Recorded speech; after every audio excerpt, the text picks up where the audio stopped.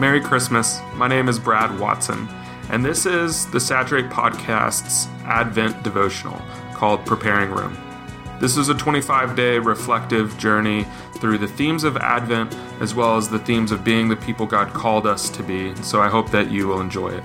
In addition to this devotional, we also have resources on Advent that I'd love for you to check out at saturatetheworld.com.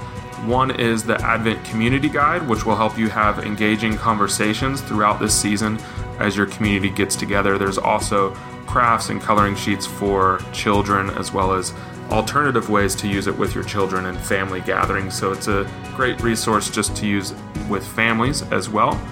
Also, we have a holiday missional community planning guide that will help leaders engage and plan for this season so that people will grow in your community in their love for God during this season, their love for one another in this season, and their love for their neighbor this season. So make sure you check both of those out. And with that, let's engage today's reflection.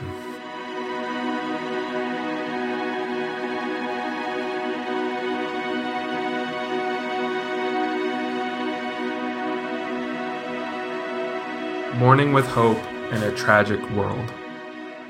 Christmas can be a time of lights, trees, parties, and decadent food, but it is definitely a season of grief and sadness.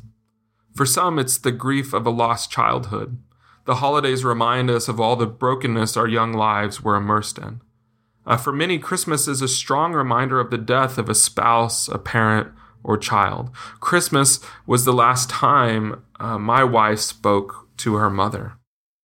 Throughout these first days, we've looked back at God's faithfulness in fulfilling every promise of hope. Every promise of hope he gave his children concerning Jesus.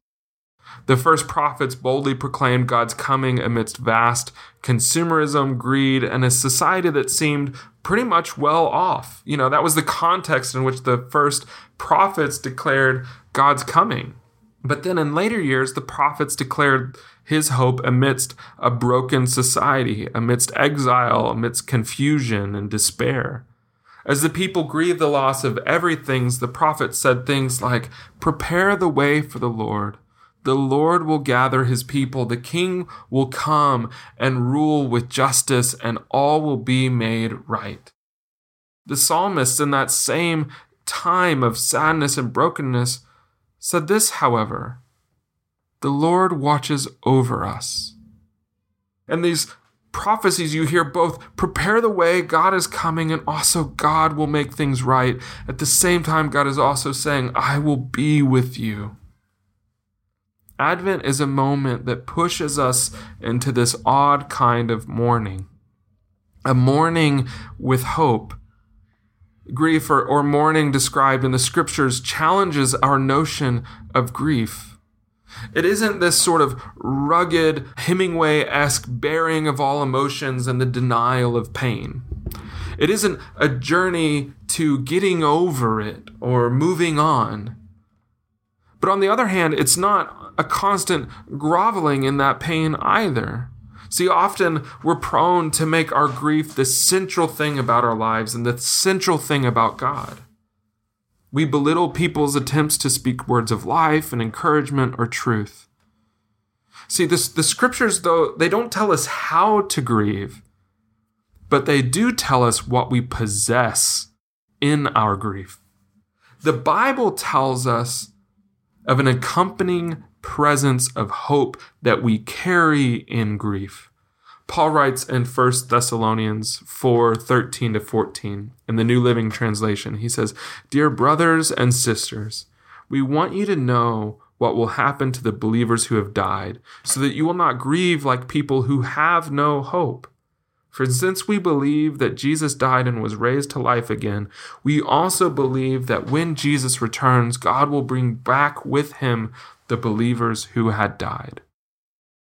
And then in 1 Peter 1:3-6 in the NIV, it says, "Praise be to the God and the Father of our Lord Jesus Christ. In his great mercy, he has given us new birth into a living hope through the resurrection of Jesus Christ from the dead, and into an inheritance that will never perish, spoil, or fade. This inheritance is kept in heaven for you, who through faith are shielded by God's power until the coming of the salvation that is ready to be revealed in the last time. In all this you greatly rejoice, though now, for a little while, you may have to suffer grief of all kinds. The incarnation of God in Jesus guarantees hope as a possession in every trial, and at the foot of every grave of every fallen saint. The core of your mourning contains a lasting hope in Christ's arrival, his death, his resurrection, and his return. And now this hope doesn't expel weeping. Often it welcomes it. Often it welcomes the acknowledgement of things not right. When you're informed, as Paul says, of the hope of Christ, or when you've received the inheritance of hope, as Peter describes, you see the world more clearly. You see the fractured marriages. You see the pain of loneliness, the injustice of poverty, the horror of war, the ridiculousness of racism, all creation itself cracking under the weight of the pressure of human sin. You see those things, knowing that this is not how Jesus intended his world to be. You also see those things and know that through the sacrifice of Christ's life, through the incarnation of Jesus as a baby, then as a man, then as a teacher, then his life being given, his death, his resurrection,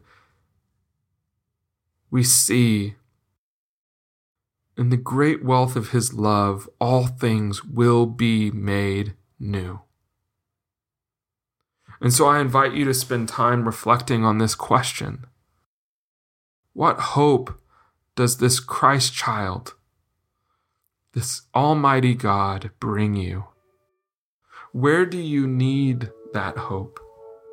And how will you respond when it arrives in the ordinary and in the humble?